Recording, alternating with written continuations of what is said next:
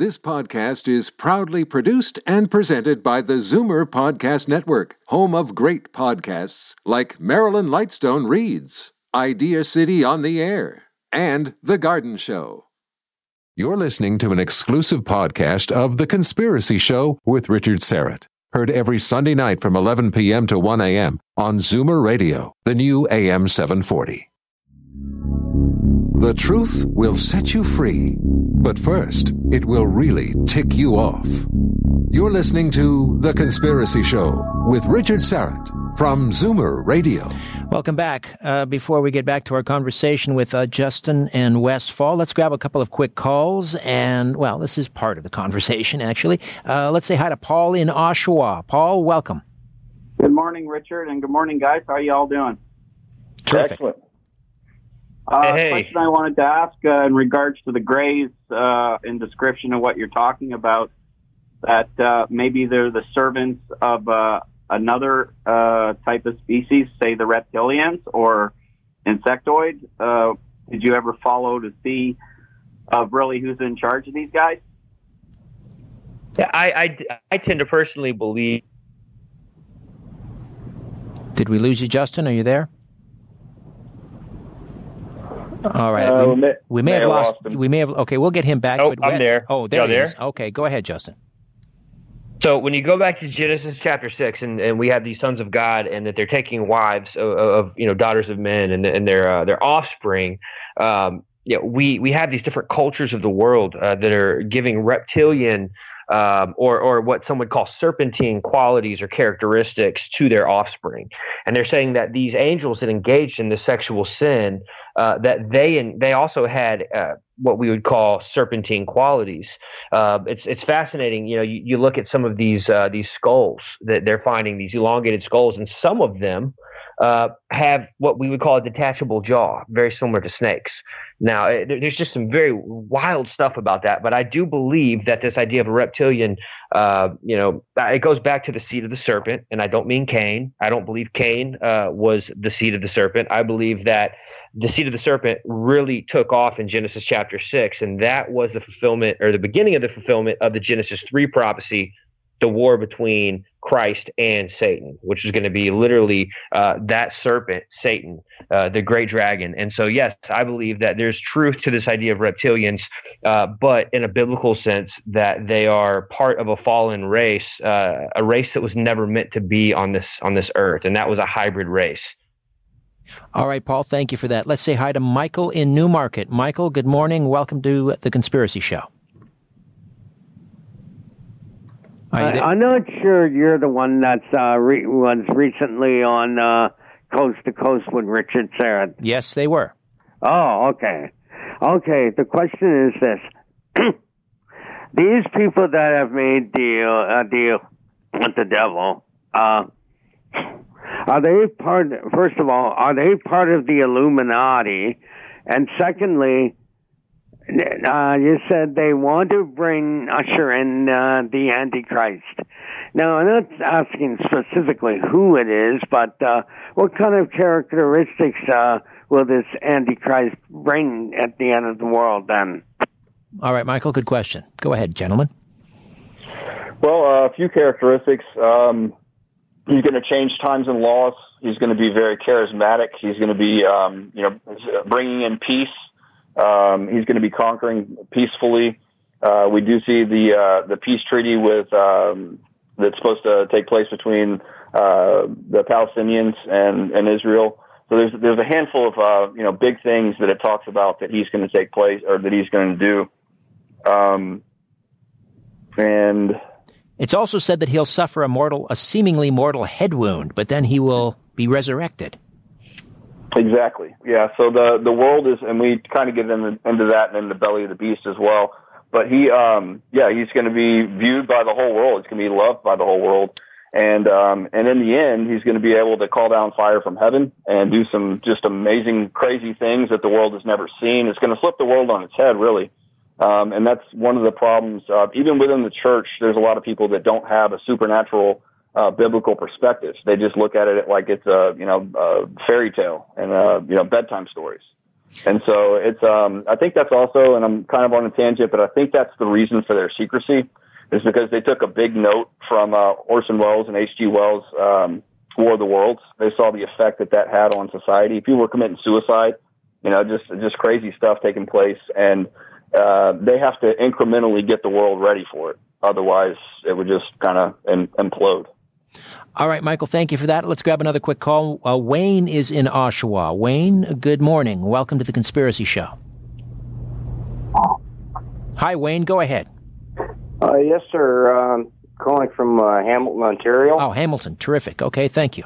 Yes, I had an experience Tuesday evening, this past Tuesday evening, about 8 p.m., just at sunset. All right. Tell us about what happened.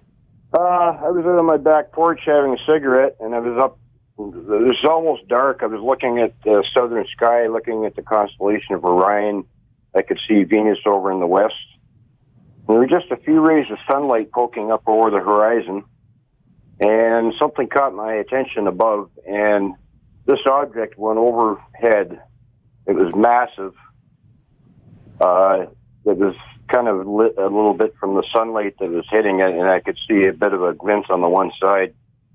All I'm saying is that I don't know if it's them or us, but they're here. Something's here. There's something not going on up there. This thing was massive, and it was very high in the atmosphere, and it's changed my whole perception of what's really out there. Did anyone else see it, Wayne? Unfortunately, no, and I've been up every night trying to catch it again. Tonight was clear. I couldn't see anything, but it reminded me of if you were standing at the bottom of the ocean and looked up and saw a super oil tanker go overhead. That big, eh?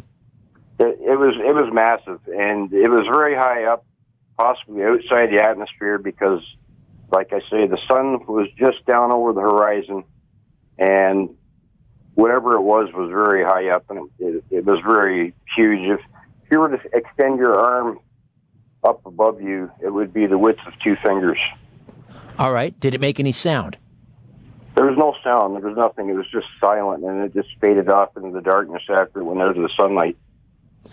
All right. Now, well, thank you for sharing that. Gentlemen, that it raises a good question. When we see these craft in the air, are they ours or are they theirs, given that we made some sort of deal in exchange for technology? It's tough to say. The thing is that we know for a fact that the government for years has been operating with what could only be explained as an unidentified flying object. I mean, clearly they have. I mean, all you got to do is look at some of the the wartime technology that we operate with today, and some of those flying machines. They had predecessors, and they had testing that went on that nobody knew about.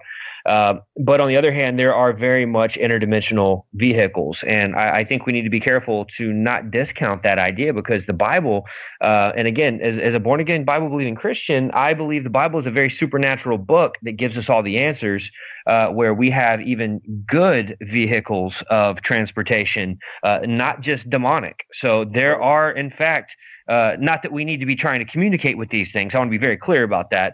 But there in the Bible, in ancient history, there were accounts of what we would call a good vehicle coming down. You had Enoch that was taken up. You had Elijah that was taken up. You've got Ezekiel's wheel. There's some very interesting things in Scripture. But I just want to encourage. What was his? I'm sorry. What was the name of the caller? I believe that was Wayne in Hamilton. Wayne, I just wanted to encourage Wayne. I've got some stories from some friends who have kind of been in a similar situation, and they began to really want to get out there every night at the same time, trying to see it, trying to learn more about it. And a very close friend of mine personally got very engulfed in this. And I just want to warn you, a word of caution, if you don't mind, be very careful with this type of thing, because there are alleged telepathic, psychic type powers that can be engaged spiritually upon people that are seeking, to follow these crafts, people that are seeking to learn more and to watch them physically. I know a story of a very close friend where he got extremely involved in this, and it took over. I mean, I forget how many months it was taking place. He literally was almost bewitched by a force that came down from this particular UFO out in California. So I say be careful, trying to go out there and trying to get too close to these types of things. All right. I got time for one more call, and then on the other side, we're definitely going to get to discussing Tom Horn. But here's Pamela in the Volunteer State, Tennessee. Hello, Pamela. Yeah. Welcome. Hi. Good evening. Good evening, gentlemen. Wanted to ask. In Noah's day, of course, there were Nephilim that existed, and I've read several. There's a book called Nephilim. I think it's called Creatures of the Gods or something of that nature. Anyway, most of them were destroyed in the Great Flood of Noah's days, but there still supposedly exist on the earth Nephilim today who are they're present on the earth, but they're actually kind of hidden, and they will be towards the Battle of Armageddon. Have you tied anything in with these interdimensional beings with the Nephilim?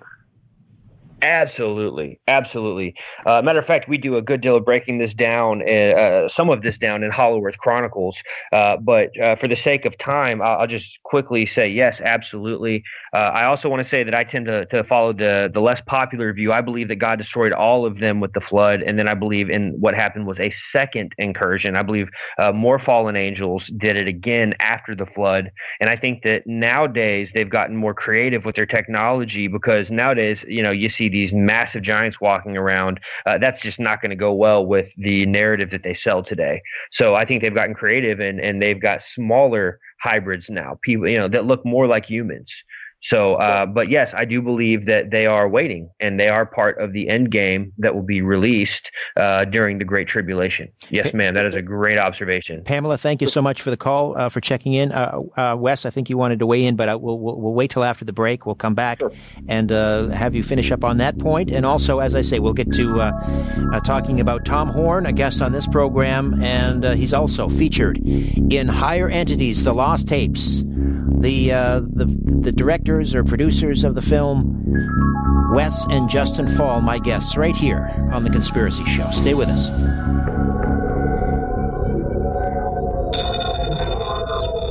Curiosity, or did the devil make you do it? Whatever the reason, welcome back to The Conspiracy Show with Richard Serrett from Zoomer Radio. To talk to Richard, call 416-360-0740. Or toll free at 1-866-740-4740. We are back with Justen and Wes Faull, Fourth Watch Films, Higher Entities, The Lost Tapes. And so I believe, Wes, you wanted to weigh in. We had Pamela, who called in from Tennessee, wondering about the Nephilim. Supposedly they were destroyed in the flood. That was, as I always say, God chlorinating the gene pool. He wanted to push the reset button because so much of the earth, not only humans, but animals, were corrupted. So then when did the second incursion take place of Nephilim? Well, it just says in there and afterward as well. And so there's a handful of different mentionings of the fallen angels after the fact in Scripture. But the thing that I was going to bring into view here is specifically on the Nephilim. We have the testimony from Greg Renrich, which he's the one who had Justin started talking about him, but he had the above top secret clearance for Area 51, Groom Lake, S4, just crazy clearances there, and so he's witnessed the 10-foot I can't even talk now. The 10-foot tall giants, and said that they had referred to themselves as the Nephilim, and that they were preparing for an intergalactic war with God, and they believe that they're going to win. And he witnessed that in a deep underground military base. To go further, just to show that this is a little bit bigger than just dealing with little green men, they weren't allowed to say the name of Jesus underground. So they were required to sign an affidavit of agreement on that they couldn't even mention the name of Jesus. So there's something bigger going on, but we definitely delve into looking at the Nephilim in this film as well. All right, Tom Horn. It's all connected. Right. Tom Horn from Skywatch TV, publisher, author, has been on this program, most recently talking about a kind of a doomsday comet that is heading our way. He also is in the documentary, and actually, in the trailer that I saw, he kind of warns you guys, is, be careful where you're going with this, because it's dangerous. So tell us about Tom Horn and how his family was impacted by this. Sure. Well, we love Tom. He's a great resource, invaluable. But we reached out to him because he wrote a book called Exo Vaticana. Specifically, that was the one that we were going to kind of pick his brain on. And in that book, he investigated the Collins elite, and he sought out the same thing that we were trying to get to the bottom of. And in the process, he reached out to a handful of people, but one of them was, Gregory Richford. He was an advanced flight specialist for Ball Aerospace, a massive contractor for the U.S. government. He cautioned Tom against disbelieving in the Collins elite type groups. And then he was the one who issued the dire warning to be careful while he's investigating this. And the reason for that is because we were talking about those two different factions that we have with the Collins elite, and even further with Stan Day, with Ray Boucher and his contact with the DOD. We find out that this is still taking place. And so when you have those two factions, you've got some who are like, yeah, let's just go do whatever it takes. We've tried the science and it's not doing as well as we had hoped, so let's go ahead and just jump into ritual because it works. But then on the other hand, you have people who are cautioned against it, and they're like, this is wrong, this is demonic, these are nefarious beings, we can't trust them. So that was the big caution, because when you're looking into this, we might have opened up a door, and it's some people we don't want to talk to, or some people that don't want to talk to us. But he had cautioned us. He passed that same caution along. But it gives validity to this idea. Another person was Nick Pope. You may have had him on your show before too, but former director for the UFO Studies Group of Military of Defense of Britain. Nick as well cautioned against discrediting this information. And he said that he knew of similar groups in Britain that were running into the same things. That this is, in fact, real. This phenomenon is real, and it's demonic in nature. So what happened to Tom Horn's brother-in-law? Yes. So that's a crazy story. This is the first time that he gave that testimony on video. So his sister Vida, she had some different visitations, a handful around 13 years of age, and she had some visitation from small grays when she was a teenager. So you fast forward to I'm not sure how many decades later, but she got married, and her husband was, he was a nuclear physicist, and he worked for General Dynamics in San Diego, and then they had shortly thereafter moved to Los Alamos, and he was doing some work there. And so they're visiting. He's home from work, and they're having a couple of drinks, and she's telling this story of when she was a child. And so he listened to the story, just your standard abduction scenario, and so he followed up by saying, what you just said is absolutely true. It's real, and he actually went further to say that he's actually working on some of this very alien technology for their transport. He was reverse engineering it. Exactly, deconstructing it, and so 48 hours later, this is where it gets real crazy. So he tells her that, and 48 hours later, he's nowhere to be seen. He can't be found. She's already reported him missing. Did the report and everything, and she's reaching out to Los Alamos. Hey, where's my husband? I need to, I'm worried. Los Alamos couldn't give her any information, and so she, after so much time passes, she's trying to get benefits because she no longer has a husband. And she goes to Social Security, and they're like, we need a death certificate. But Los Alamos couldn't produce one. So she's going back. She's going round and round in circles trying to get all this sorted out. Los Alamos gets back in touch with her and says, your husband died in a tragic accident, and we can't tell you the details of this. It can't be reviewed, and they couldn't produce a body either. But a few weeks after that, she gets a call from Social Security, and they say, hey, you're good to go. You don't need documentation. You don't need to produce a body. You're good. So they obviously they were under surveillance, and even in their own home. Mm-hmm. Absolutely. And the thing that blows my mind about this whole scenario is that They just tried to sweep it under the rug and let it go, but she wouldn't let that go. I mean, this is her husband, and he was the breadwinner. And so she starts rattling the cages up the chain of authority in the government. And more agencies are now getting attention to the fact that a high security clearance government worker has disappeared, and his possible widow is trying to get money.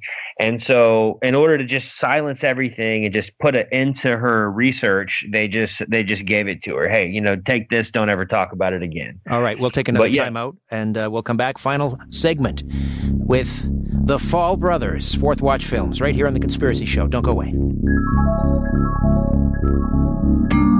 If you're sure your phone isn't tapped, call now.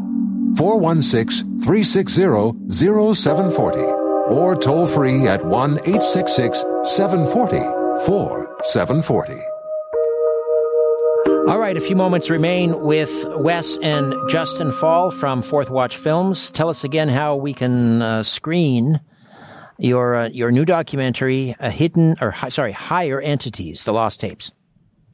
Just head over to fourthwatchfilms.com, all spelled out, and you'll have access. We've got our films available there for streaming. Some people are going to want to go watch immediately, and if you stream the film, you get to watch it in high definition, which is really cool, especially with Hollowworth Chronicles, because you get to see all the documents and all the really cool B-roll and the footage that we present in high def.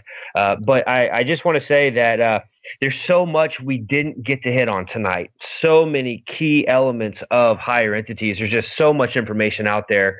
So I really do hope people will take advantage of checking out this film just to kind of get the deeper depths of what we've researched here. Well, we have about 8 minutes, and we may try and squeeze in a call as well. But if you had to pick one of those elements that we didn't discuss, which one would it be?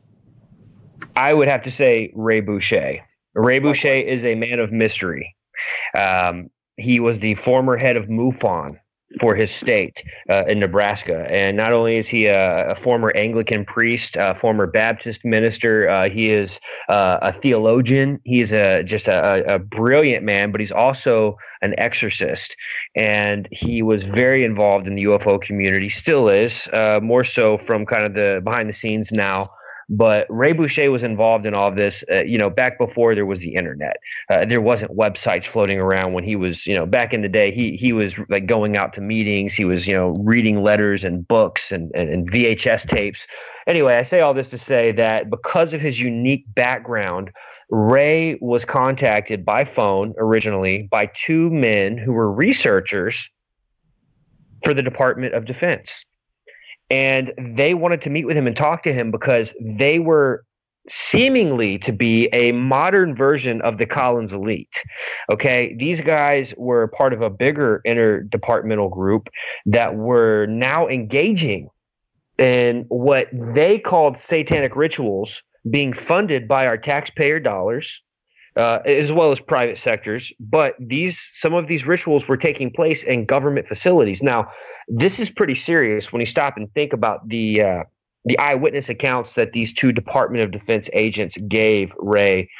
They talked to him on the phone. They said, "We got to meet with you." They met secretly in a hotel room. We get a full disclosure from Ray in the film, but he explains the use of psychotronic weapons, psychic abilities being carved out in people. They were actually looking for people that had psychic abilities that they would abduct, bring in, and really try to use those abilities and really push them to the limits for government and military applications. They were trying to establish contact between certain individuals and certain entities to where people could use their abilities to contact these entities while sitting in these chairs, special chairs, what they would call psychic chairs. I mean, this stuff, it's almost like what we hear about that was taking place with Montauk. But what's really interesting is that these men from the Department of Defense, they said that they were very concerned that this departmental group, this interdepartmental group, they were concerned that they were now involved in some very satanic rituals involving human sacrifice, Richard.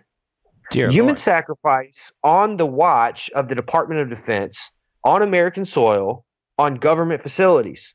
Black facilities, black sites. And he says that they were in communication with NHEs, non-human entities. Now, when we go back to what was going on with the Collins Elite, we say, well, that was a long time ago, but what's going on with that today? What's the current status? And my statement on that, the answer to that would be Department of Defense has been heavily engaged secretly in working with entities, doing everything that they can to try to reach out to even new entities. I mean, I don't understand. I don't understand how a group like this would continue doing these things, reaching out on new tests, if they're dealing with the same entities. So what my belief is that there's several key groups in the government.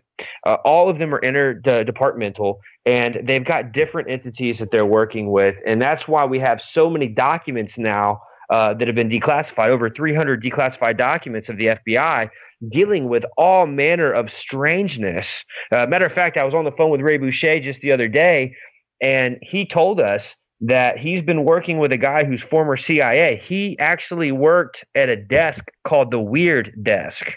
Can you imagine a guy working for the CIA that everything that comes on his desk is just the weird stuff? Yeah, it's the real life X-Files. I've heard of that. I'm just looking at the live YouTube chat room, and Heidi weighs in asking, for those not familiar with Montauk, the Montauk chair, there on the eastern end of Long Island. Tell us a little bit about Montauk. Well, there's a lot of speculation. I think a lot of what happened there was spiritual projections, to where people were astral projecting, even against their will, if that's even a thing. That's just my theory, that there were out-of-body experiences, remote viewing, stuff like that taking place, and people that were being abused, spiritually abused in this scenario, and physically abused. Now, I believe that they were being forced into these projections, and so they really thought that they were experiencing these things, but it was actually a spiritual projection, kind of like when Satan was able to show Jesus the kingdoms of the world in just a moment of time. That's what I think was going on. But people involved in Montauk that were, the abductees, it was very scary stuff. I mean, they really believed that they were traveling back in time from these psychic chairs. Right. There was an element of child abduction. People were being supposedly swept off the street, taken to this underground base. It's also kind of wrapped up with MK Ultra, mind control, and so forth. We just have a few minutes left here. And one of the questions that we didn't get around to was, I think, Wes, you mentioned this. The question was, why did these entities make an exclusive deal with the United States? Do either one of you want to tackle that in the time that remains? You want me to try to give a quick? My take on it is that we're pretty much we've been set apart as like the world police. The head guys, the head honchos, the most powerful nation on the earth, on the world scene, and so I think that's probably why they reached out. I really don't know. I don't. That's the best that I can muster. I have to jump in real quick, and I believe the reason they chose the U.S. is because the United States is part of an ancient destiny, a secret destiny, completely opposite of what we've been taught. I'm hoping that we can come back on and talk about that. Matter of fact, I believe that the United States, before its infancy, we've got ancient history on this nation, on the land. And going back to what you said earlier, Richard, about we don't wrestle with flesh and blood. The Bible says we're wrestling with these principalities, these entities, if you will. And I believe that the principality over this continent of America, we're dealing with North America, Mexico, Canada, this big chunk of land, I believe is the land of the plumed serpent. And we've done a great expose on this. I'd love to talk with you about it more, but it has a strong role to play in end times prophecy. And again, these occultists know, these aliens, these entities, they know what's coming on the face of this earth, and they know that their time is limited. And so they are preparing right now, as we've been told, for an intergalactic war with God, and they are wrangling in as many human helpers as they can for this last time's feat. And America plays a huge, massive role as the end times resurrected Babylon. All right. Well, gentlemen, this was quite a ride, and we will once again direct listeners to fourthwatchfilms.com, all spelled out, fourthwatchfilms.com. There they can purchase, they can stream it, they can buy the DVD, Higher Entities, The Lost Tapes, and the Hollow Earth Chronicles Volume 1. Gentlemen, thank you again. Our pleasure, Richard. Thank you so much. Thanks, Richard. All the best, guys. All right, my thanks to Carlos Cajun and Ryan White, my live stream producer, back next week with a brand new program. In the meantime, don't be afraid. There's nothing concealed that won't be revealed, and nothing hidden that won't be made known. What you hear in the dark, speak in the light. What I say in a whisper, proclaim from the housetops. Move over, Aphrodite. I'm coming home. Good night.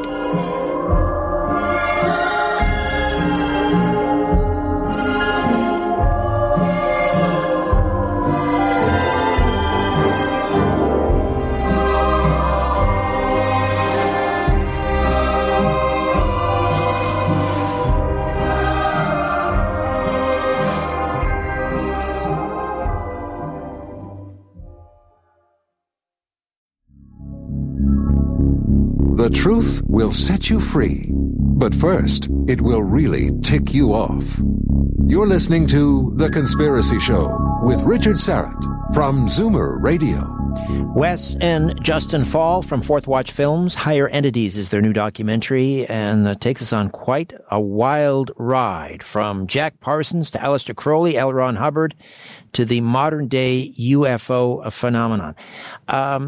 Before we proceed, let's tell the folks, Wes and Justen, how they can see Higher Entities, the lost tapes.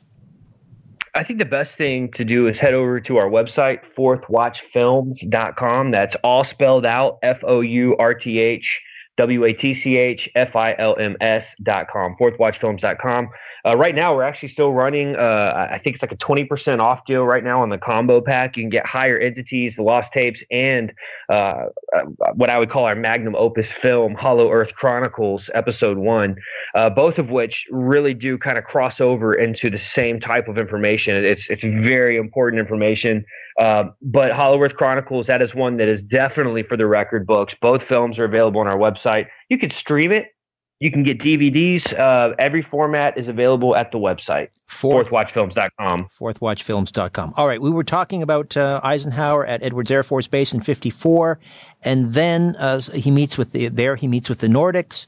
And what was the deal that was struck there? So there was not actually a deal struck in 1954. There was an attempted deal. But from the sources that I have, they're saying that Eisenhower was not willing to shut down the nuclear testing. And so he leaves the Air Force Base. Now, we're going to come back to this in just a second because there's a really interesting little caveat here. But 1955, a year later, this is the event that more people have come out about over the years. Apparently, there was quite a few eyewitnesses to what took place in 55. So Eisenhower's now meeting with a group of gray aliens, what we would call grays, and they're working out a treaty. Matter of fact, they, according to all the best sources, including Eisenhower's family members and others who were there, I guess it was in the early 90s, maybe late 80s, early 90s. There was some, I don't know what you want to call this. It was not a conference, but there was a gathering where some of these people spoke. And it was different than what we see today. It almost looked like they were giving a debriefing of what their knowledge was of this event. But Chad Riley, once again, found these old VHS video clips of these people giving these, just deconstructing everything that took place. And I've never heard of any of these guys, but there were quite a few of them all validating that 1955, a deal was struck by the gray aliens with Eisenhower. And let's not forget that Eisenhower had the Majestic 12 information given to him by Truman when he entered into presidency. That's kind of another interesting thing, that he kind of had a head start on the alien program. So this was nothing new to him. And years prior to his presidency, from our research, we found that Eisenhower was very engaged in this type of scenario, getting into the paranormal with otherworldly entities, what we know to be interdimensional. Now, 55. Holloman Air Force Base, they enter into an agreement, and this treaty is pretty interesting because they did come to some agreements here, and I know we talked briefly about this on Coast to Coast, but just the crash course is that the alien grays basically had some terms that they wanted met. So one would be that, our government would not be involved in the affairs of the aliens, and the aliens would not be involved in our affairs. They would help us develop our technology. Okay, that's kind of a no-brainer. They would not make a treaty with any other nation on Earth. Now, why would they choose America, right? Maybe we'll come back to that if we have time. So they basically said, we're swearing an oath that we will never make another treaty with another nation on Earth. Like, you guys are going to get exclusive rights to working with the aliens. Now, they wanted some things in return. Okay, they don't need our technology, but what they do want is that they want to be able to come into our airspace, into our land. They want to be able to abduct humans for their experiments. But in this, we can't get involved. Again, we can't meddle in their affairs. We got to let them do what they're going to do. But the government said, okay, we'll let you abduct our people, but you've got to provide us the names of the people that you've abducted. And then they took those names on a list and they submitted that to the Majestic 12 Committee. Lastly, the public cannot be informed directly about the existence of what they're going to call extraterrestrials. Those were the simple terms of this agreement. Now, the obvious question, Justen or Wes, is if these are in fact demonic entities, we're not talking about extraterrestrials. They are otherworldly. They are interdimensional. Why do they need to strike any kind of an agreement? Why don't they just come and take what they want whenever they want? I think it leads up to the Great Deception. If you try to force somebody along, I mean, like, you can't take a horse to the water, or you can take the horse to the water, but you can't make them drink. So they're going to try to sugarcoat this, and honestly, I think that's with the way that this is going to unfold. If they come in and they're so much more advanced than we are technologically, and they have medicines that we've never seen, and they can cure cancer, and they can disarm, and they can, take us, keep us from going to war, at least temporarily.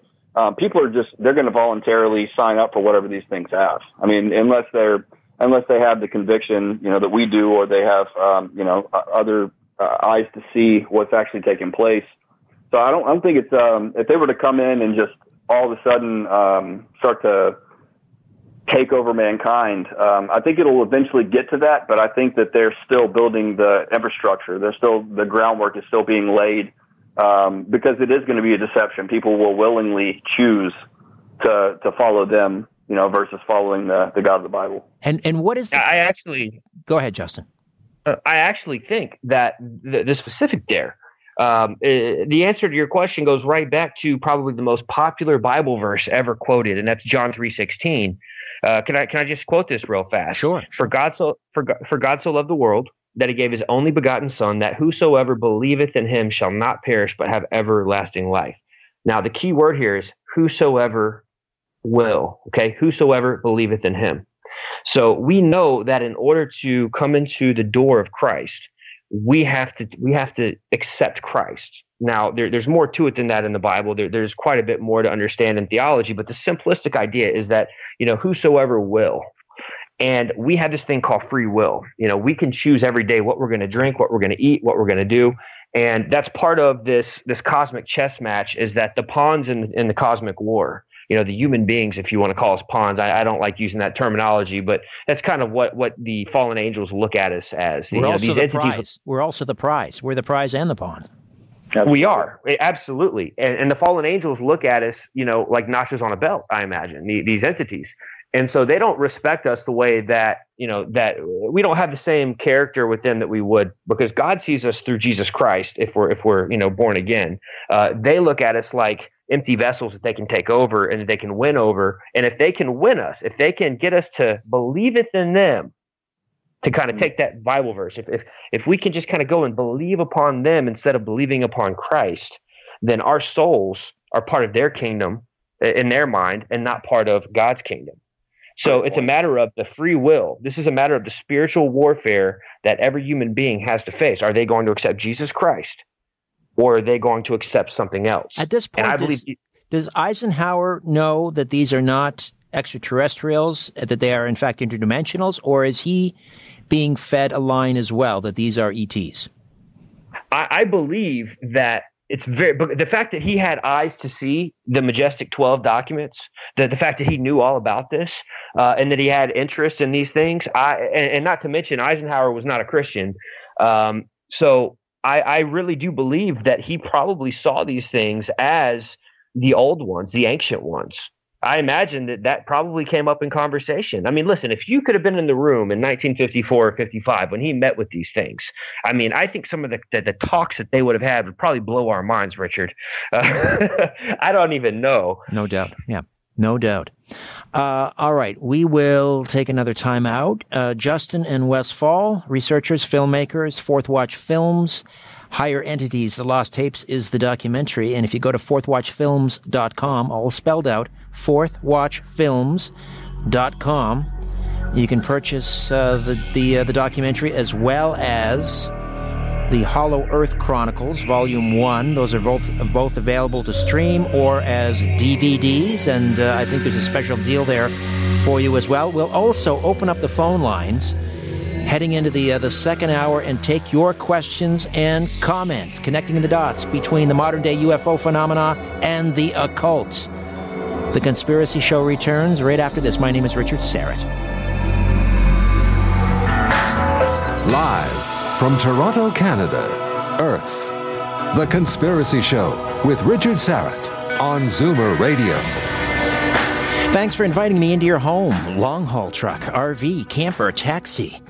Your parents' well-appointed rec room with the simulated wood paneling, electric fireplace, and the painting of dogs playing poker. Your loft, that greasy spoon just off the interstate, and your cabin in the woods. A big howdy to all of you listening in on our flagship station, AM 740 and 96.7 FM, Zoomer Radio here in Toronto. And hiya to those of you tuning in on one of our affiliate stations across North America. Hey you, streaming us at zoomerradio.ca and the Zoomer Radio app. And those of you streaming us live on my YouTube channel, A Strange Planet, and those of you in the YouTube live chat who join us every week, almost without fail. However, and wherever you're listening, I bid thee the warmest of welcomes, and I thank you for your fine company.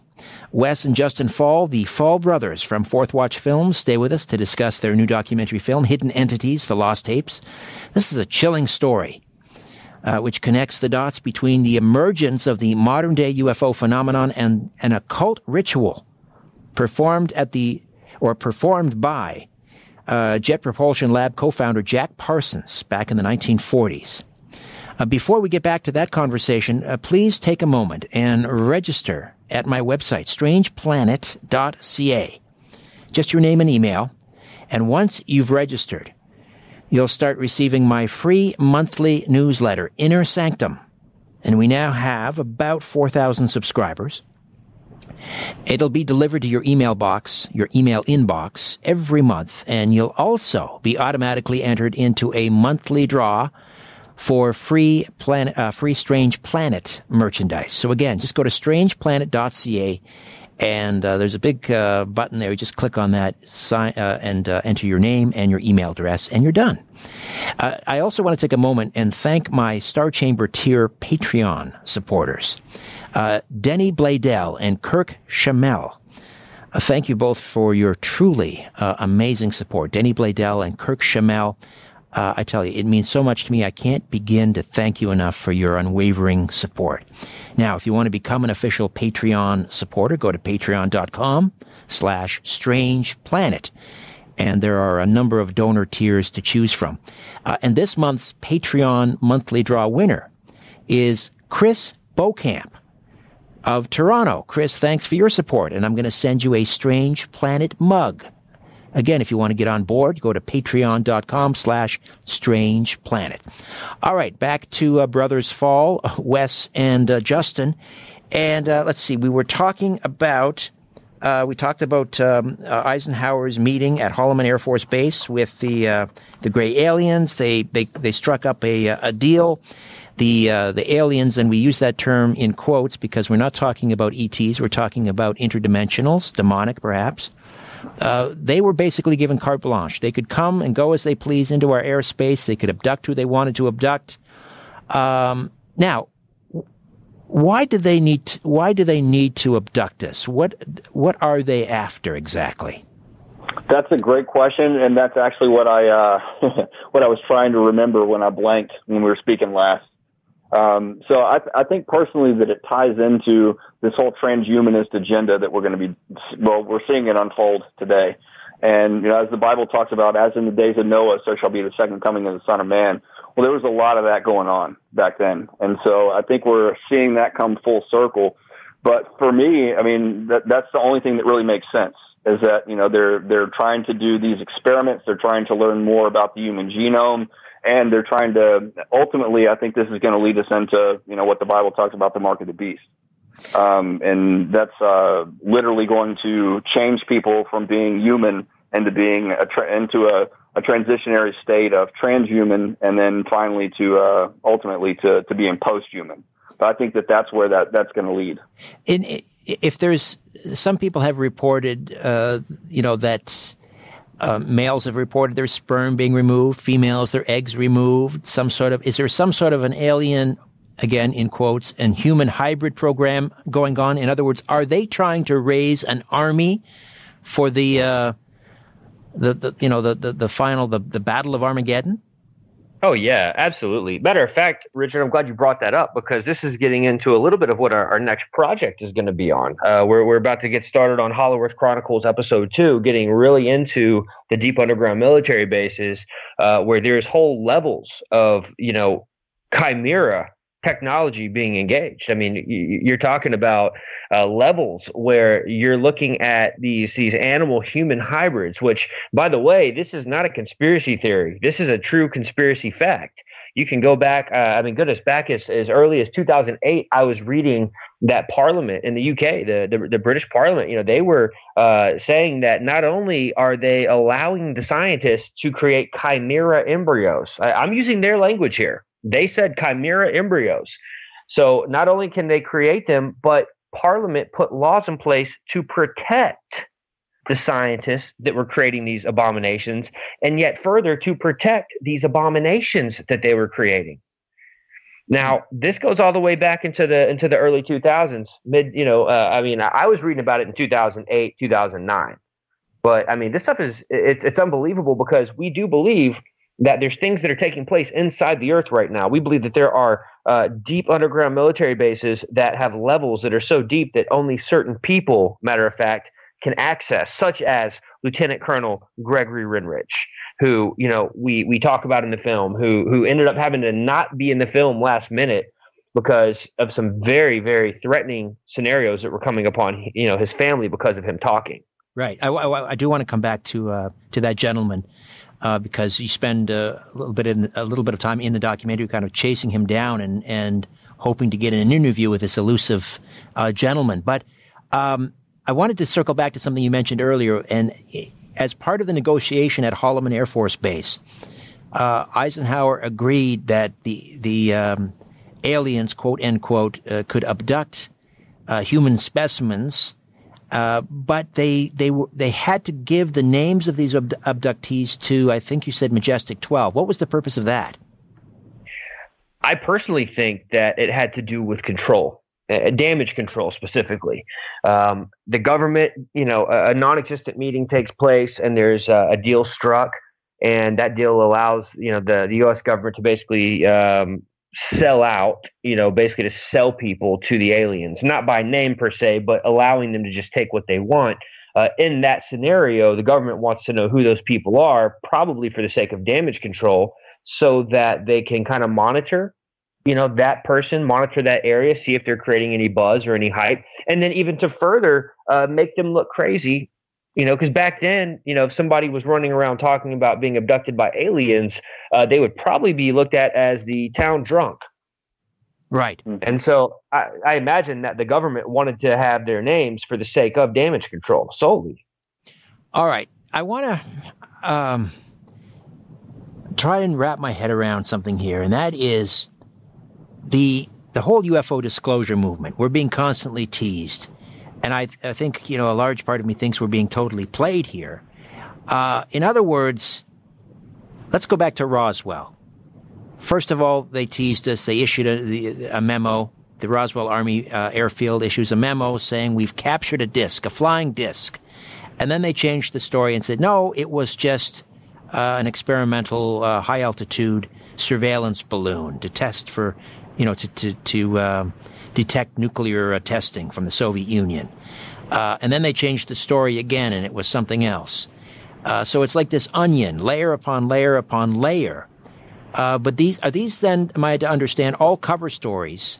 Because the ultimate truth at the core of, beneath all of those layers, those onion layers, is the reality that we're dealing with, not extraterrestrials, but interdimensional. So I guess my question is, who decided and when to create this UFO cover story that we're still kind of being led along with?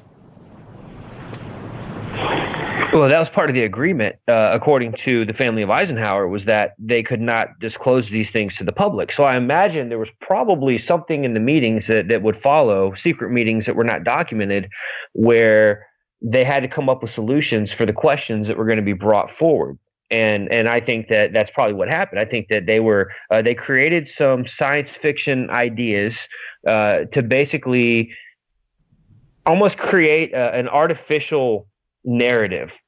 They manufactured this idea so that they could keep the public from knowing exactly what was going on. And that was part of the agreement that Eisenhower had with these quote unquote gray aliens.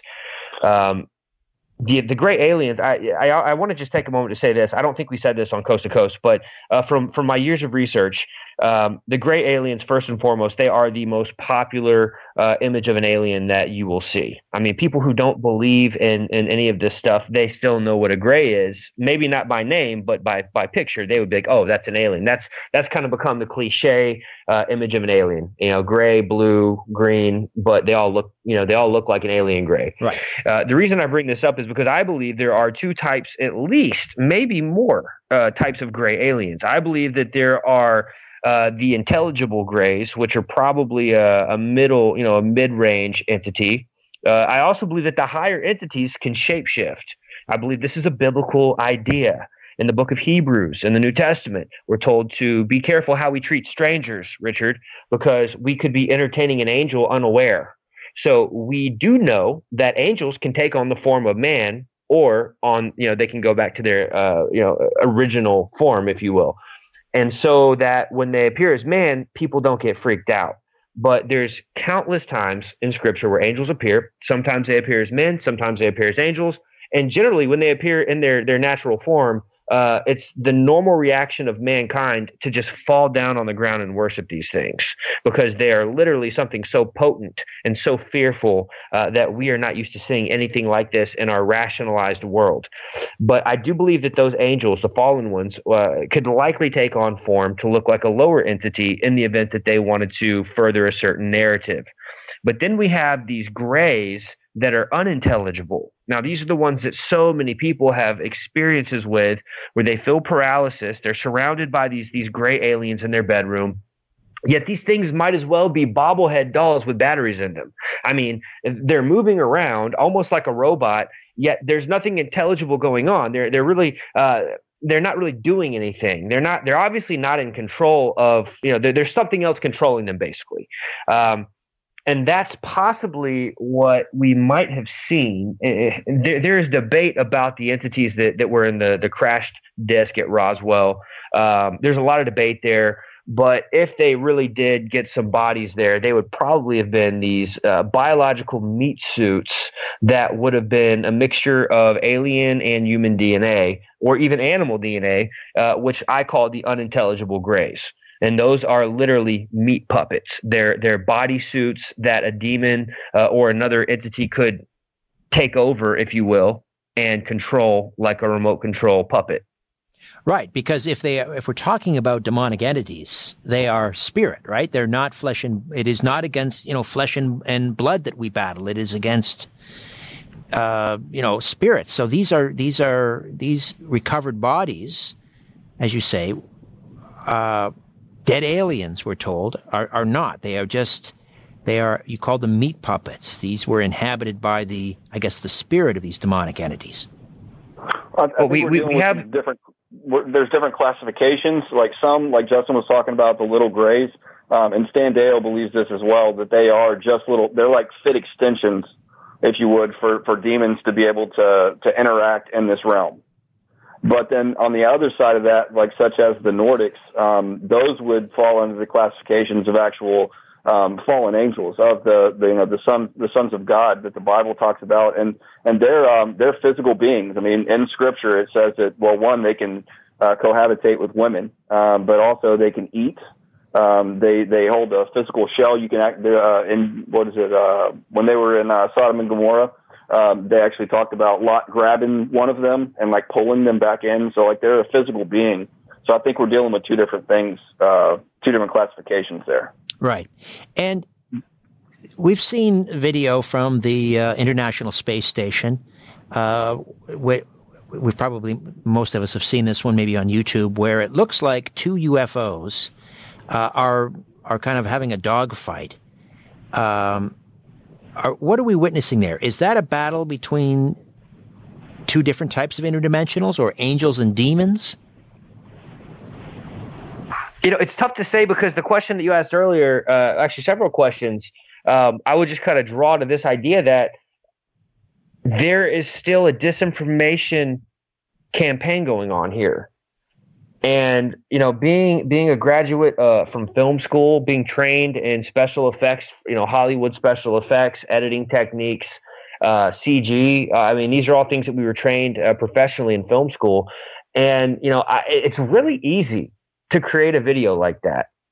I mean, and look, I don't want to sound too conspiratorial here, but I see that stuff and I'm like, wow, we could have made that really easily to push a certain agenda, or to give, conspiracy theorists something to just, go nuts over. So I'm not fully convinced that that's actually real. I'm not saying that the background footage isn't real. I'm just saying, like, the actual composited images of the alleged UFOs could have been faked, but I don't know. I mean, there is war going on in heaven. I mean, I believe that there is ongoing stuff taking place in the heavens between good and bad. And, I think the biggest fight, the biggest war is going on earth, because it is for our souls. Satan knows that his time is short. He wants the souls of humanity. He wants our allegiance. And so I do believe there's going to be wars going on in the heavens between the good and the bad. And there's things we don't understand about all of that. But I believe that it will probably be culminating even more as we approach the last days. But I don't think it's going to look like two little silver discs, chasing each other, like Chip and Dale fighting on the tree branch. Right. So I'm real skeptical about some of the stuff that they're releasing, and I think they're doing that strategically in line with the agreement Eisenhower allegedly made, where we will not disclose the fullness of these things to the public. You mentioned you mentioned Stan Deyo earlier. Stan Deyo has been on this program. He's a regular on Coast to Coast. Many people will know him from his his survival information and so forth, but he was also heavily featured in your film. And tell me about Stan Deyo and what he was doing in Australia. Yeah, Stan was over there. He was working for the Aeronautical Research Lab in Australia. While he was there, he was working on anti-gravity craft. And just to give some of his credentials, he had above top secret security clearance, working with the FBI. He did some undercover work with them, worked exclusive black projects specializing in anti-gravity craft. And then it just keeps going on. Advanced propulsion engineer for marine, air, and spacecraft. Stan's a great resource, and he's been on the ground. I mean, he's put the time in. And what we found from him, he confirmed a lot of things that we were finding. Some of that being the Eisenhower agreement, or the Treaty of Grenada, because Stan was working in an underground military base in Australia, and he said that he was aware of the agreements that were made, and that we basically gave them, we as in humankind or governments, gave them underground facilities to work, sometimes under ocean facilities as well. And they would do that in exchange for their technology. And that's where the anti-gravity craft tech came from. He talked about time dilation, talked about molecular physics, being able to walk through walls without breaking yourself, and just crazy stuff like that. But he said those were just like little, basically toy technologies that they were trading in exchange for their space underground. Now, he worked in an underground base. Did he have face-to-face with these entities? He was not in direct contact with them. Most of the information came from his security team, and he has some really, really insane stories about even gun battles and things that took place. But he did give one story that he told us because he was breaking down the different types of entities that he was aware of, and he even went forward. Who was it? I think it was the former Minister of Defense up in your neck of the woods, Richard, talked about 13 types of entities. Paul Hellyer, yes. Yes, sir. And so he breaks down that, but the stories that he told about were secondhand involved in face-to-face contact with these things. But his one story, he was at the UN, and I think it was an economic forum or something like that. And he talks about being in a room with these two really tall, it was a male and a female, and they kind of cornered him, and it was just him and them in there, and they started probing him on some different questions on the world economics, and he said he just felt this really strange, denseness in the air. He said that he felt like he was a bird in a cage, a canary in a cage, and that they were the predators. And he didn't see them out in the light. One giveaway for the Nordics supposedly is that they have like a shining skin, or looks like rainbows on their skin in the sunlight, which he didn't see them out there, so he can't verify that was the case. But he is definitely a solid source, and he's put in a lot of time in this area. All right, we are approaching another break here. When we come back, I want to talk about another gentleman featured in the film, who has been a guest on this program, as well as Coast to Coast AM, and that would be Tom Horn, who appeared here just a couple of months ago. And he's got a rather harrowing tale. I mean, this story hits pretty close to home for Tom Horn. Wait till you hear about that. Wes and Justen Faull stay with us from Fourth Watch Films. Back with more in a moment. Don't go away.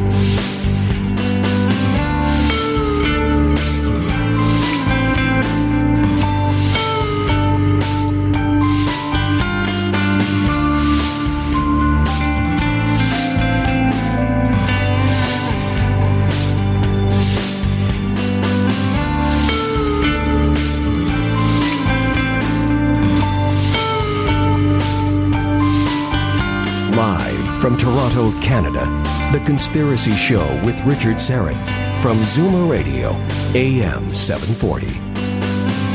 And welcome to the Audio Imaginarium. Come on in, weary traveler, hang your cloak on a peg. Grab a stool and come gather round the fire. There are stories to be told, and you are among friends. Carlos Cagina is my technical producer tonight. Ryan White is the live stream producer. And yes, we are live streaming on our YouTube channel, Strange Planet. Now, we're going to take a break from the coronavirus tonight. I think we could all use a bit of a diversion. But very quickly, having said that, my strategy for dealing with coronavirus, COVID-19, the pandemic: wash your hands, don't panic, turn off the TV. Except for Vision TV, of course. All right. I say we're taking a night off from coronavirus, but I can't promise these next 2 hours will be any less frightening. The brothers Faull, filmmakers Justen and Wes Faull, are standing by to discuss their new documentary, Higher Entities, The Lost Tapes. And they will be here for the full 2 hours, the entire program. And we will open the phone lines for questions and comments in hour 2. Before that, have you checked out my podcast, Conspiracy Unlimited, yet? Same great topics and guests as this radio program. New episodes drop every Monday, Wednesday, and Friday, and it's available wherever you get your podcasts, including Spotify. Go to conspiracyunlimitedpodcast.com. conspiracyunlimitedpodcast.com. I wanted to share something else with you before we get rolling here. Not sure if you're familiar with the Daily Star Online out of the United Kingdom. But on Friday, someone tweeted this, sent me a notification. On Friday, March 13th, the Daily Star ran a story on an exorcist who was discussing how he witnessed a woman supposedly possessed by a demon who was levitating for 6 hours up near the ceiling. She was basically holding onto the ceiling for 6 hours. And that exorcist, quoted in the Daily Star Online in the UK, is Bishop Ron Faull Enright. And that may sound familiar to you because he was recently on the program. In fact, the Daily Star attributed the story to this very program. They mentioned the Conspiracy Show with Richard Syrett right in the opening paragraph. And I've tweeted that story with a link to the Daily Star Online, as well as a link to the particular episode of the Conspiracy Show where you can hear the entire interview I did with Bishop Faull Enright. Again, that's up on my Twitter feed, and that is at Richard Syrett. At Richard Syrett. S-Y, because I love you, R-E-T-T. Now, speaking of demonic, my next guests have pieced together a harrowing story involving a secret government UFO program. Jack Parsons, the founder of JPL, the Jet Propulsion Laboratory, infamous occultist Aleister Crowley, and L. Ron Hubbard. After years of research and countless interviews with witnesses, their conclusion is rather stark. The U.S. government is aware that UFO and alien abduction phenomena have nothing to do with extraterrestrials and everything to do with the demonic realm. Justen and Wes Faull are veteran researchers and filmmakers specializing in the areas of theology, world religion, the occult, and supernatural paranormal phenomena with a biblical perspective. The two are writers, directors, and producers of Faull Bros Productions. Justen is the founder and host of the Fourth Watch Radio Network. And their new documentary from Fourth Watch Films is Higher Entities, The Lost Tapes. Justen and Wes Faull, welcome to the Conspiracy Show. How are you? Richard, thank you for having us. Richard, hey. Thank you so much, brother. It's good to be back with you again. Yeah, it's great to talk to both of you. We were recently together on Coast to Coast AM, and we had such an enjoyable time. We thought we'd reprise that conversation here tonight over the next 2 hours. So, and let me just invite either of you to jump in at any point. Justen, Wes, don't be shy. I'm not going to direct these questions to anyone in particular, but whoever wants to take the ball and run with it, please do so. Let's begin this story in the 1940s, and tell us a little bit about one of the co-founders of the Jet Propulsion Laboratory, Jack Parsons. Who was he? Wes, you want me to start off? You want to start off? Either way, you can go ahead. All right. Well, Jack Parsons, I want to just go ahead and say this. Jack Parsons is a man who had brought so much to the table in his lifetime that without his work, without the technology breakthroughs that came through his hands, we would not have the NASA that we have today. We would not have jet propulsion. I'm not saying somebody else would not have come along likely down the road, but so much of what we have today with our technology, military applications, rocket technology, NASA, so much of this, Richard, came through the hands of Jack Parsons. I think it's really important to also note that Jack Parsons was not formally trained.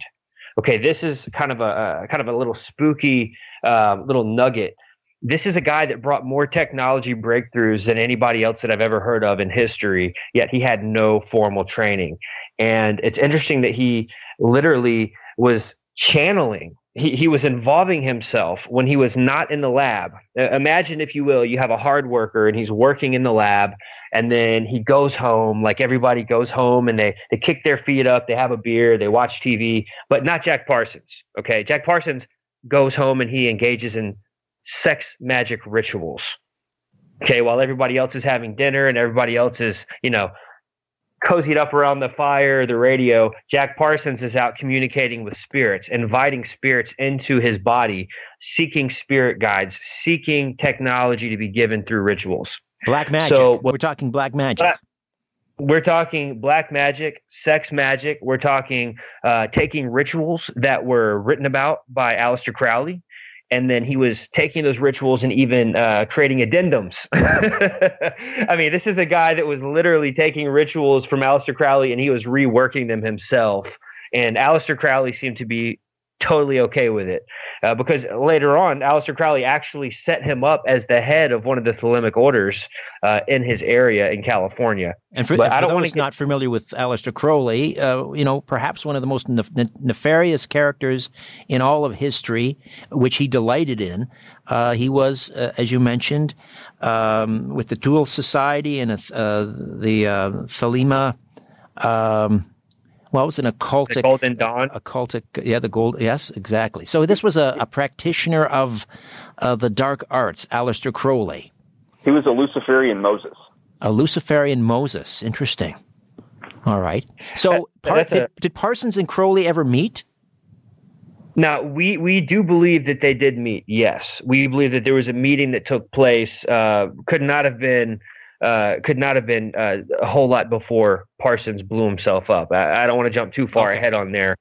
But what we do know, whether they met or not, because I can't prove that they met, there's speculation. What we do know is that there were at least a couple letters addressed from Crowley to Parsons directly.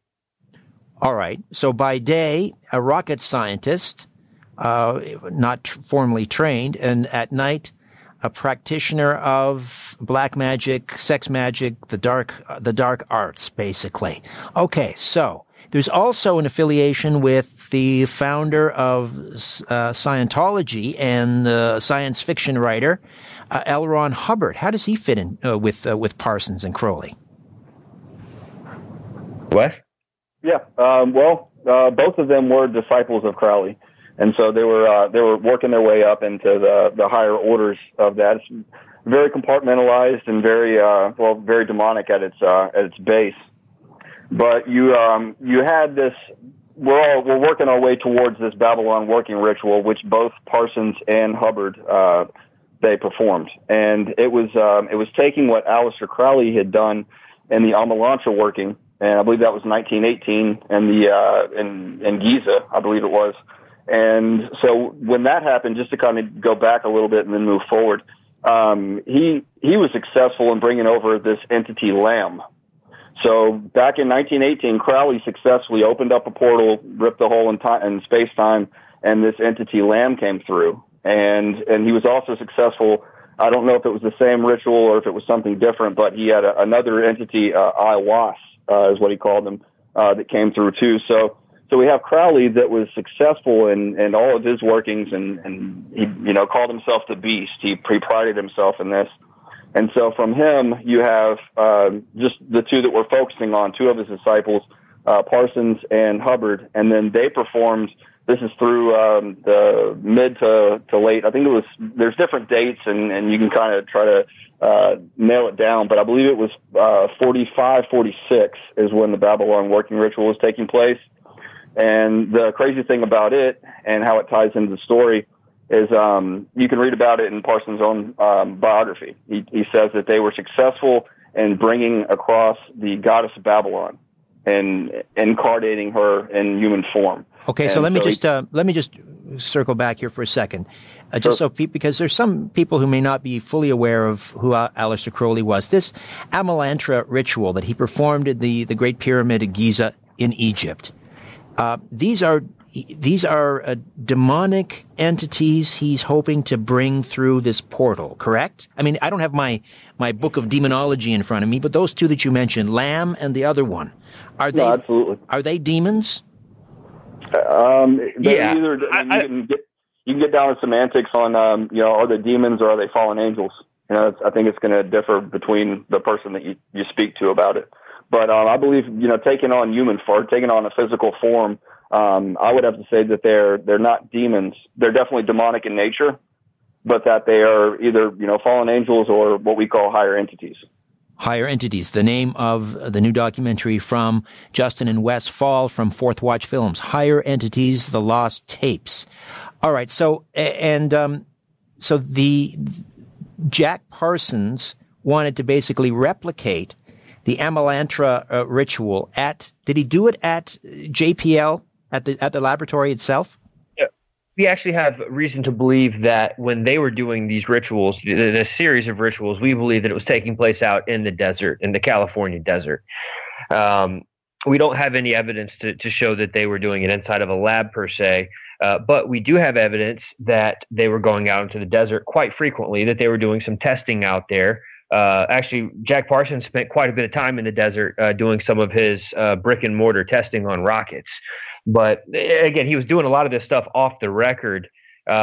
He didn't even get connected with academia until later on. And we have to remember that when you don't have credentials, you can have the best science in the world, but without credentials, you're not just going to walk right up inside of, these elite academia meetings. So it was a process for him. And that's something that it doesn't really pertain to this story so much, but I want to throw that in there, that he had to do a lot of this stuff kind of in the dark until he got more widely accepted. And do we know why Jack Parsons, what the purpose, his motive was for trying to summon this entity through this portal using the Babylon working ritual?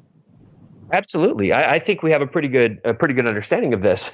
Jack Parsons, as with many occultists, they believe the Bible, Richard.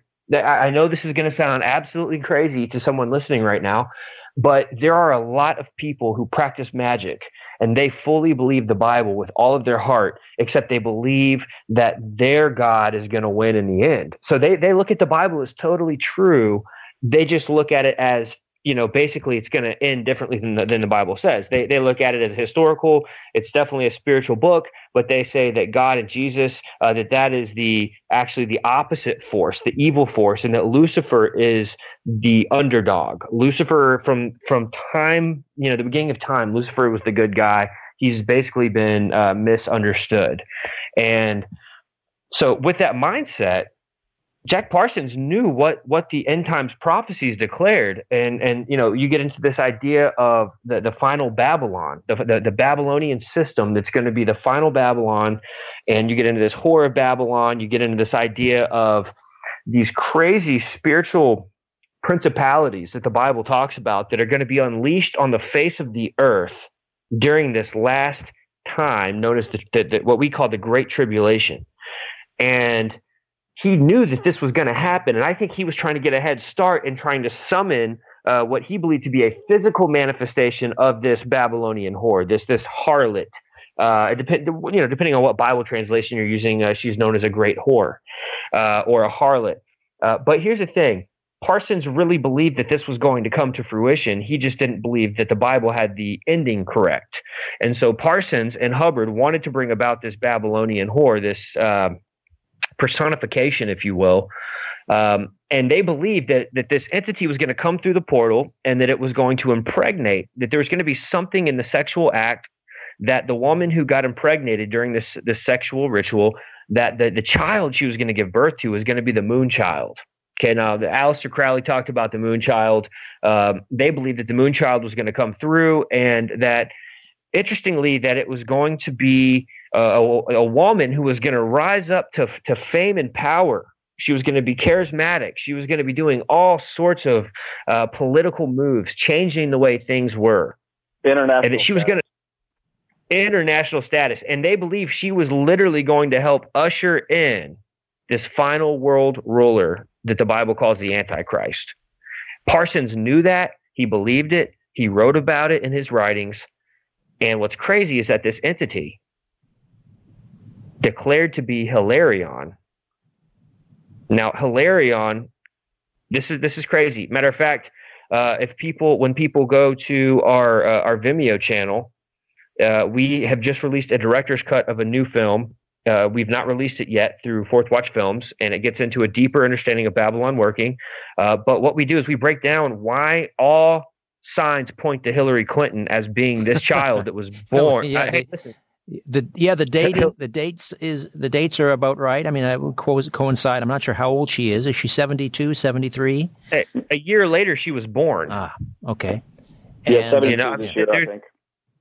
There's a lot of very strange information we break down in another film on that, but I just want to drop that info out there that they were not trying to bring about the Antichrist. They were trying to bring about someone who was going to be a forerunner, someone who was going to be almost a John the Baptist of the Antichrist, who was going to really help pave the way for this spiritual, political, religious entity to kind of enter into the scene. All right. Now,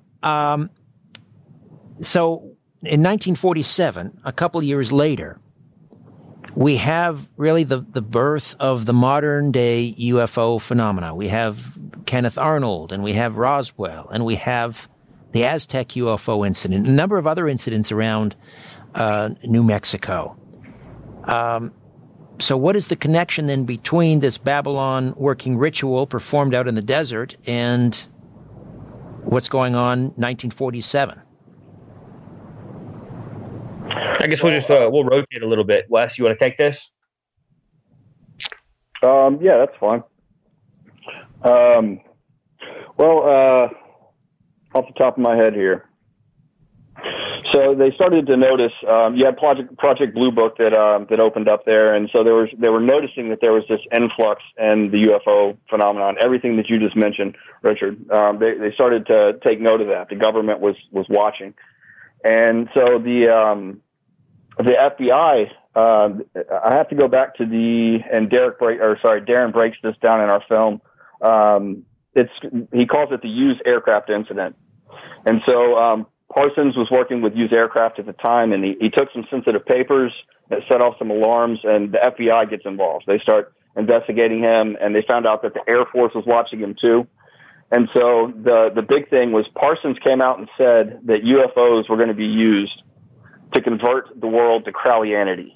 So that's a pretty in-depth statement there. And so when the documents went missing and the investigation goes into Parsons, they find out about this. They're like, well, maybe there's a connection. And so they approached Parsons, and they asked him, are you responsible for this? Because I guess the word of the Babylon working was kind of getting passed around in a small circle. And so he took credit for it. He said, yeah. He said, I think I'm responsible for it. And so from the FBI's investigation, they started a small think tank. And this think tank picked up where Blue Book left off. Basically, it couldn't answer all the questions that they needed. And the big thing was, what's the significance of the Jack Parsons Babylon working link? And so this think tank gets sparked. They start looking into it, and we can kind of move into the Collins Elite here whenever you want. But that's basically where they were birthed. They were part of this small think tank, and they saw the research that was done on Parsons, and that it was satanic ritual. I mean, it was a cult ritual by the book. And so they, because of their Christian faith, they had hesitations about it.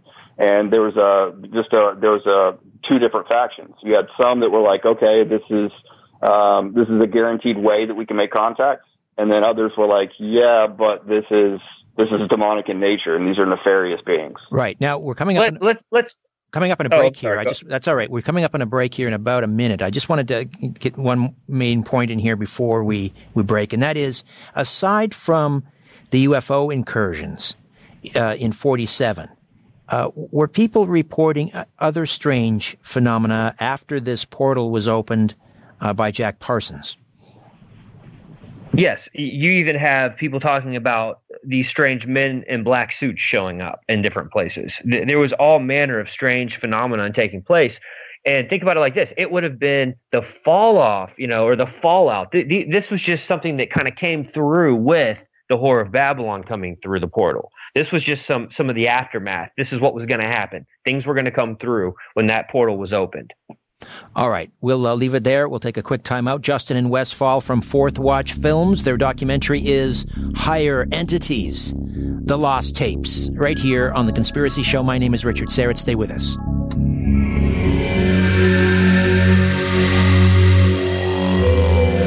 All right. Welcome back. Justen and Wes Faull, veteran researchers, filmmakers, brothers, with Fourth Watch Films, and their new documentary is Higher Entities, The Lost Tapes, and they draw some interesting parallels, or connect the dots, rather, between the modern-day UFO alien abduction phenomenon and occultic rituals performed by the co-founder of JPL, Jet Propulsion Laboratories, Jack Parsons, back in the 1940s. He was a devotee, or a disciple, if you will, of Aleister Crowley. Likewise, so was L. Ron Hubbard. Supposedly, they performed a ritual in the desert in California, not dissimilar to the Alamantra ritual, which was performed by Crowley at the Great Pyramid of Giza, in which he supposedly brought through some sort of entity. One might argue that they were demonic. So Parsons performs the Babylon working ritual in order to usher in, I suppose, the arrival of what we would call the Antichrist. But something else came through in addition when he ripped that seam in the time-space continuum, if you will, and in-waltzed other entities. And this gave rise to the UFO phenomenon starting in 1947.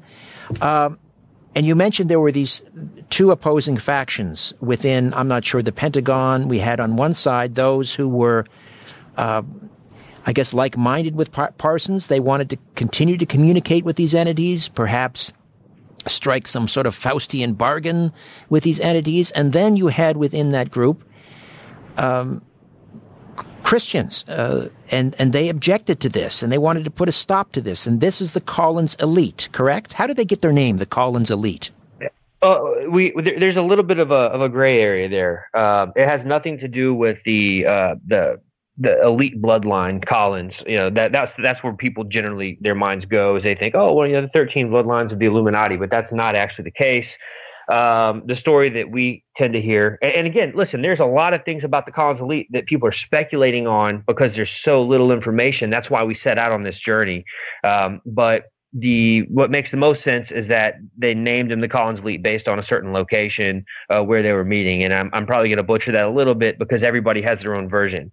But I want to make a quick statement here. If you get, the government is filled with so many different types of people from different backgrounds, different opinions. And if you get a big room of people together in the government and you put them all on a case, what you're going to get is a whole lot of different opinions. And you've got the official opinion that's given to everyone, kind of like the official story. And then as the research committees start working, there's going to be some factions. That's what happened here. Okay, if you could just imagine them sitting you down in a room with a whole bunch of we're not talking about just one agency. We're talking about, interagency groups. And you're all sitting down and you're getting debriefed on there's countless UFO phenomena taking place, like crazy stuff that's never been reported before. People are seeing things that we're not even seeing in the movies of the 40s. Okay. They're seeing technology manifesting in public. They're seeing entities, shadow creatures. In some cases, there's reports of men in black showing up. All of these different things are taking place, and it's causing a little bit of hysteria, I could imagine, because back in this time period, we're dealing with the old world here. I mean, compared to what things are today. And in this time period, it was a very much America still had a lot of a heavy Christian ethos. There was kind of a Christian idealism that was kind of taking place back in that time period. It was a little bit more accepted and less, how can I say this, less occultic in the mainstream. Today, occultism is popular and it's widely accepted. But back then, it was not quite. And so this was kind of new. And people were realizing in the government, wow, all of these things, all of this technology, this amazing technology coming through the hands of Jack Parsons was received through satanic rituals. So they're thinking maybe there's something that we don't know. Now, some people got excited with that. Some people got a little bit on edge. And the ones that got excited, they started out with kind of a mentality of, we're going to figure out, how they're doing all these things. They wanted to learn. And then the people that were concerned, that's where you get this group known as the Collins elite. They had a Christian worldview. They had enough knowledge of the Old Testament and the New Testament to understand that God was not okay with sorcery. God was not okay with channeling. Matter of fact, channeling is mentioned specifically in the Old Testament. It was forbidden. God's people were forbidden to channel any spirits or even to enter into covenant with other gods. These are things that a lot of people in church overlook because pastors want to, give these ear-tickling messages. But the Bible actually talks a lot about the demonic, a lot about the supernatural world. And God says you are not allowed to channel and you are not allowed to enter into covenant with other gods. And so the Collins elite said, this is not okay. We need to be cautious here. And then they started to witness that inside of these government assigned groups, by the way, these groups do not exist. Officially, we need to, before we go, officially, yeah, right. On Coast to Coast, we mentioned that this type of a group was called a limited access program, or an LAP. And when you're dealing with a limited access program, Richard, no one in Congress has to know a peep about what's going on. Like, limited access literally means it does not exist. And if the lid gets blown, everybody disband and never talk about it again. So that's what we're looking at here. This was a limited access program. Inside of the limited access program, the Collins elite are now in a very dangerous territory, because these men are now in opposition in their ideology. They're in opposition to what some of the larger group is doing. The larger group is now kind of embarking on trying out satanic rituals of their own. And let me explain why here. Jack Parsons was successful according to his own biography. But here's the thing we have to realize. Jack Parsons was a man of science. He lived by the scientific method. And so he applied the scientific method into his satanic rituals, which means that he's going to keep doing these rituals until he gets it to work. He had faith that Aleister Crowley knew what he was doing. And so he had faith that if Crowley could do it, he could do it. And sure enough, he says by the scientific method, he was finally successful. He says it finally took, and we opened the portal. The reason that's important to kind of make sure we hash through that here is because in the occult belief, they believe that the person that opens the portal has to be the person to close the portal. Now, in the occult world, people were probably scrambling to know that UFOs and entities were just pouring through this gateway that got opened. And Jack Parsons blew himself up by accident just a few years later. 1952, Jack Parsons blows himself up in his home laboratory. And so now the guy that officially took the lead in opening this portal, well, he doesn't really have the ability to close the portal according to the occult belief system. It's like a Ouija board. It's like a Ouija board. You have, if you play the game and you open it, you have to. There's a protocol where you have to close it. Otherwise, again, that portal is open. It's unbelievable how real these things really are, Richard. So many people, they get watered down by Hollywood. They think it's all movies. They think it's all comic books or sci-fi. I'll take a step further. You got people calling this stuff conspiracy theories. And if people would just take a minute to do a little bit of homework, let me tell you something that really blew this open for us. In 1947, July 8th, actually, of 1947. Interestingly, this was just a few days past Independence Day. 1947, FBI document 6751 enters into classification. Okay? Now, let me say that one more time. FBI document 6751. This is a document that everybody listening needs to check out. It is declassified. You can download this from the FBI vault. It's one of those documents that lets you know just how much they knew back in the 40s. Because once we know what they knew, we can better understand why they did what they did and what their agenda was. And furthermore, what their agenda has been and continues today. So 1947, this document 6751, it explains that these beings are not from outer space, Richard. This document explains that these beings are actually interdimensional beings. Okay, and that these are beings that are not aliens, but they're actually beings that live in an ethereal plane. Now, certain language gets used that lines right up with theosophy. Manly P. Hall, Madame Blavatsky, and so many others. And so how can I say this? I really want to try to make this part brief, but this document gets submitted by a popular member of academia to the FBI. We have to know the FBI gets tons of documents. Tons of submitted documents. Now, they're not official FBI documents. Once they get submitted, they have to go through a process. But they get a lot of warnings. They get a lot of phone calls. They get a lot of letters. A lot of weird ideas probably get dropped off on their doorstep. And in 1947, when this document came through, it was penned by a prominent member of academia who also was involved in the occult. And he wanted them to know that he had some answers for some of the things they were dealing with. Well, the guy that receives this document in the FBI, he immediately classifies it. And then he forwards it to a whole bunch of other elite members of federal agencies. Okay, their eyes only. And then he says, we need to be real careful not to accept this document as fact.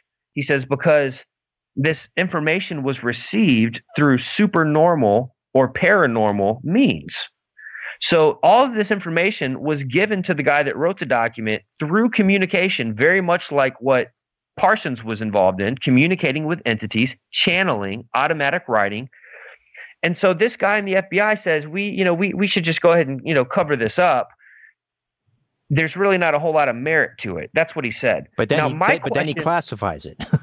Yeah. So if there's no merit to this, why in the world would you classify it, put it under lock and key, and then forward it to all of these upper echelon elite members of the Fed? All right. Tell me that. Great question, and we'll leave it hanging, and we'll pick up on that very question on the other side with Justen and Wes Faull, Fourth Watch Films, Higher Entities, The Lost Tapes. Back with more. Stay with us.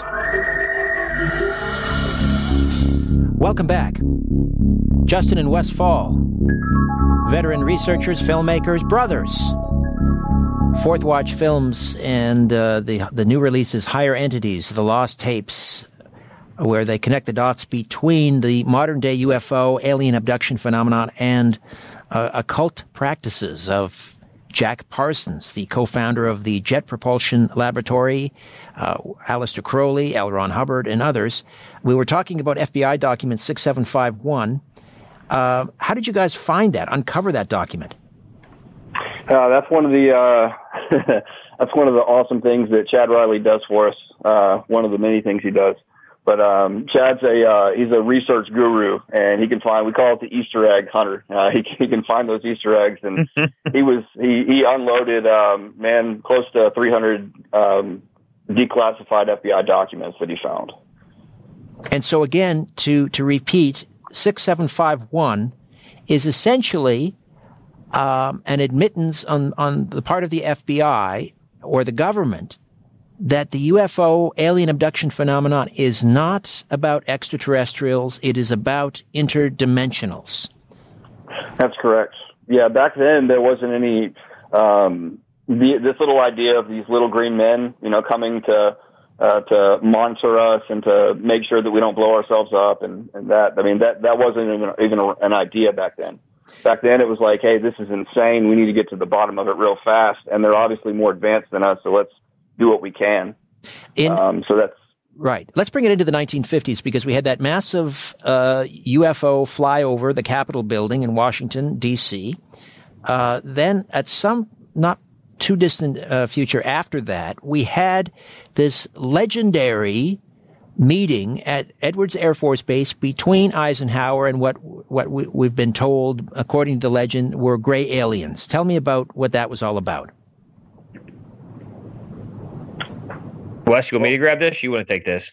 Justen does have that one down a little bit better than me, but if I could just real quick before we go forward, we didn't get to mention this when we were on Coast to Coast, but we've gone into Crowley and we've kind of digested him, but Justen mentioned Blavatsky. So you can even go back before her and to Swedenborg. This is an old idea. This isn't something that just came up. Crowley said today we'll call them angels and demons. Tomorrow we'll call them something else. So he knew what he was dealing with. Blavatsky do the same thing. But Swedenborg he was back in the 18th century, and he was visited by angels from Venus. And today they even have a new church, they're calling it, and they teach people how to do the same thing, to contact these, beings from other planets.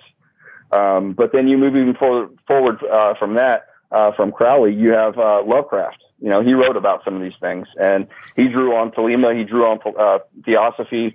And so this idea that these ancient ones who ruled the world millennia ago, they left and they're taking a nap somewhere, and one day they're going to come back and mankind's going to be toast. And that's that Derek Gilbert breaks that down. But the thing I was going to get to, this is pretty important here. Pauwels and Bergier, they were French writers, and they picked up on some stuff that Lovecraft wrote about. And in the early 60s, they wrote a book called The Morning of the Magicians. And this book, people may have heard of it, they may not have. But one book that they have heard of, most likely, is von Daniken's Chariots of the Gods. Right. And he came out with that book in the late 60s. The crazy thing about this is it was so close to Powell's and Bergier's book, The Morning of the Magicians, that von Daniken got sued.